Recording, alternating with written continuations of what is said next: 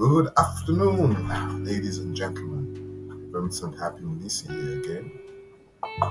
Today I'm going to read to you Abundance Now, which was my ninth book. This book here declares that there is so much materials going on the earth. Why should humans be living in depravity? Why are we being deprived? Abundance now. For all mankind, set yourself free. A 21st century African approach to past-scarcity by Vincent Happy Mnisi, MSc ESQ, forwarded by Lawrence Davis from New York. This world needs love. The goal of the future is full unemployment so we all can be creative. That's why we all need to destroy this present capitalistic, political, economical, social system.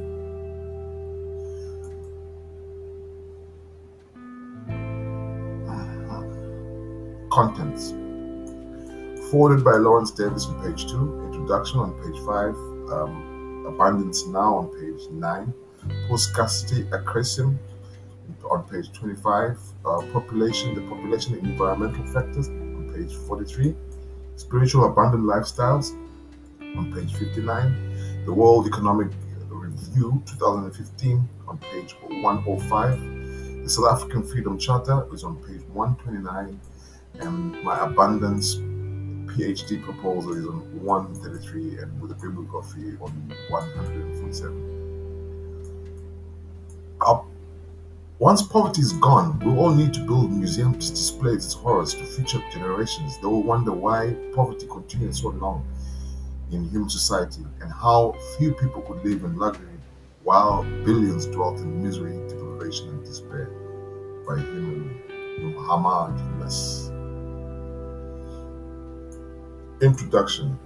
In a post-scarcity article written by Captain Capitalism in 2020, he stated, imagine a world where you can grow all your own food in an entirely automated greenhouse or land issued out to everybody on Earth. As normally our water falls readily from the sky and wells up from the earth from boreholes and can be filtered and cleaned immediately. Everyone has access to abundant free energy from the sun, and when one desires an electronic device or a motor product, or you can set it a design online and are able to customize it immensely and fabricate it locally and have it delivered using an efficient automated delivery service. And your children will have access, and you will have access to the best education online ever conceived for free. What need would humanity have to engage with monetary systems? Good question. The best way we can all contribute to a post-scarcity world economy is by sharing the generally privately owned natural resources to all humanity. Governments must start to nationalize all natural resources, which will be a new dawn, and that humanity must learn how to cultivate their own food. Governments should issue out land, seeds, and then show people to the exact techniques of growing it for free on the internet. Everyone gets to contribute in the open society, world society, including educational material, allowing people to study whatever they're passionate about and ponder how it can benefit and add purpose to humanity. Everyone perceives that social transformation appears and gets decreed from the halls of legislature and halls of leadership, but history has proved it and has constantly grown from the bottom up. From the young, vibrant, intelligent minds who appreciate and think distinctively, differently, and express what's on their mind. Revolutions were always built from the youth. The youth are the future. The internet is the hub of knowledge, readily accessible to all humanity. It's time society began utilizing it to effectively in their lives, so also to benefit from it too. It's all about information and more information management, and how the key determinant of success for humankind should now learn how to produce their food and access medical information is a must for all human survival. The future brings about an existence of personalized, digitally fabrication of goods, which will make information the only trivial ingredient in substantial good formalization as stated by Captain Capitalism in 2020. Information is key.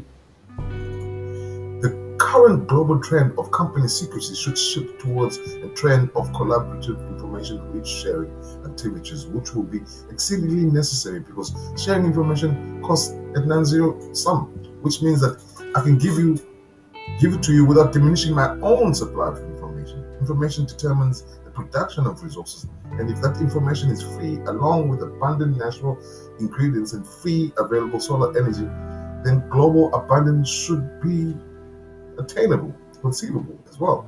If ever the right to secure and redistribute all natural resources equally amongst humankind was determined by law, we could probably see that. In 2007, a group of business leaders from global companies such as BP, ABP, Suez, Infosay, Anglo-American, McKinsey, and Alcab met up and set out their views. We believe that we are entering a period of history in which it has become clear that the operations of the current system is unsustainable, and the progress of further tomorrow's global companies need to redefine success and help to create frameworks from the working of the markets. Tomorrow's company 207. With our current advancement in technologies that we have currently now, we can actually create a world of abundance for everybody in humanity.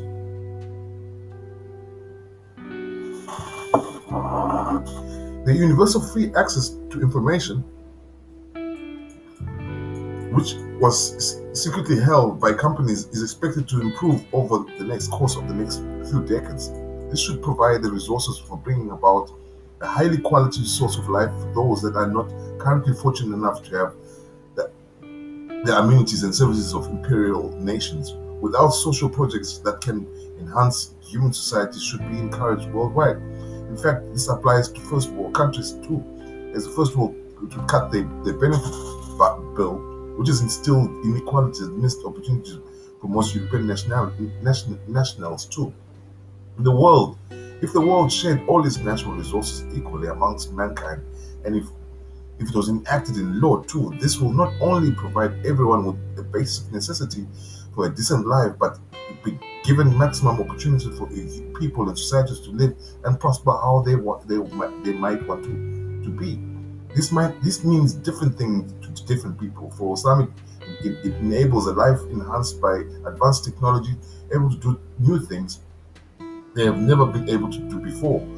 Others means that the exact opposite, allowing them to lead a more basic rural life, perhaps with small holdings, living more in touch with nature,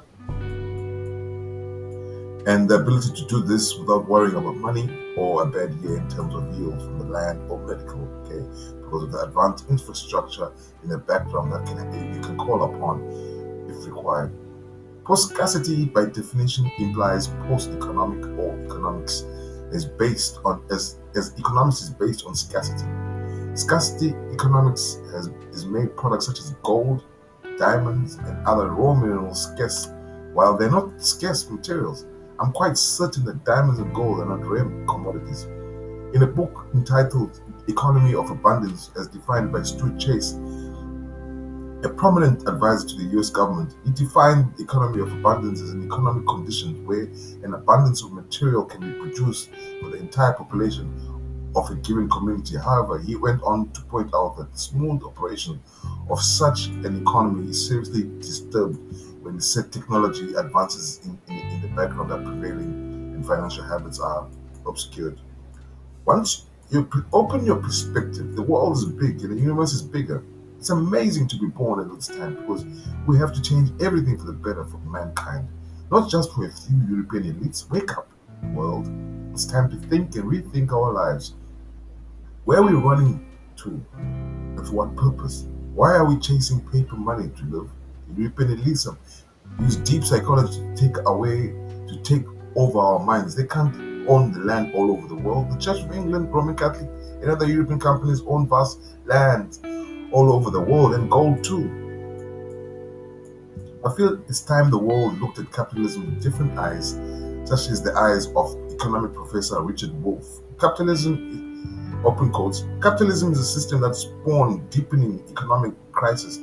Alongside it brought about paid-for political establishment neither serves the need of our society, whether it's secure or well-paid and meaningful jobs or sustainable relationship with the natural environment that we depend on. Our society is not delivering the results people need and deserve. One key cause for this intolerable state of affairs is the lack of genuinely democracy in our economy as well as our politics. The solution requires the institution to genuine economic democracy, starting with the workers managing their own workplaces as the basics for genuine political democracy. This was stated by R.D. Wolf as he laid out a hopeful and concrete vision on how to make that possible, addressing the many people who conclude economic inequality and politics as really can no longer be tolerated and are looking for a concrete program of action. Wolf's constructive and innovative ideas suggest a new and promising foundation for much more authentic democracy and sustainability and equality development ideas that can be implemented directly and carried forward. A very valuable contribution in troubled times. Noam Chomsky, leading public intellectual and author, stated that this current coronavirus has brought about a global economic standstill, giving mankind time to rethink their purpose in life, a chance for a positive restart. These are turbulent times. A quick glance at the headlines is enough to set anybody on edge. With the endless stream that has lately become our lives, it's hard to get away from those headlines. What's evolution shaped the human brain to be actually aware of all the potential dangers, and thus our news media and politicians focus on the grim capture of our mindset, stated by Kotler in 2014. That's the introduction to abundance now. With the advancement in technologies we currently have, we can actually create a world of abundance now for all humanity, by V.H Mnisi.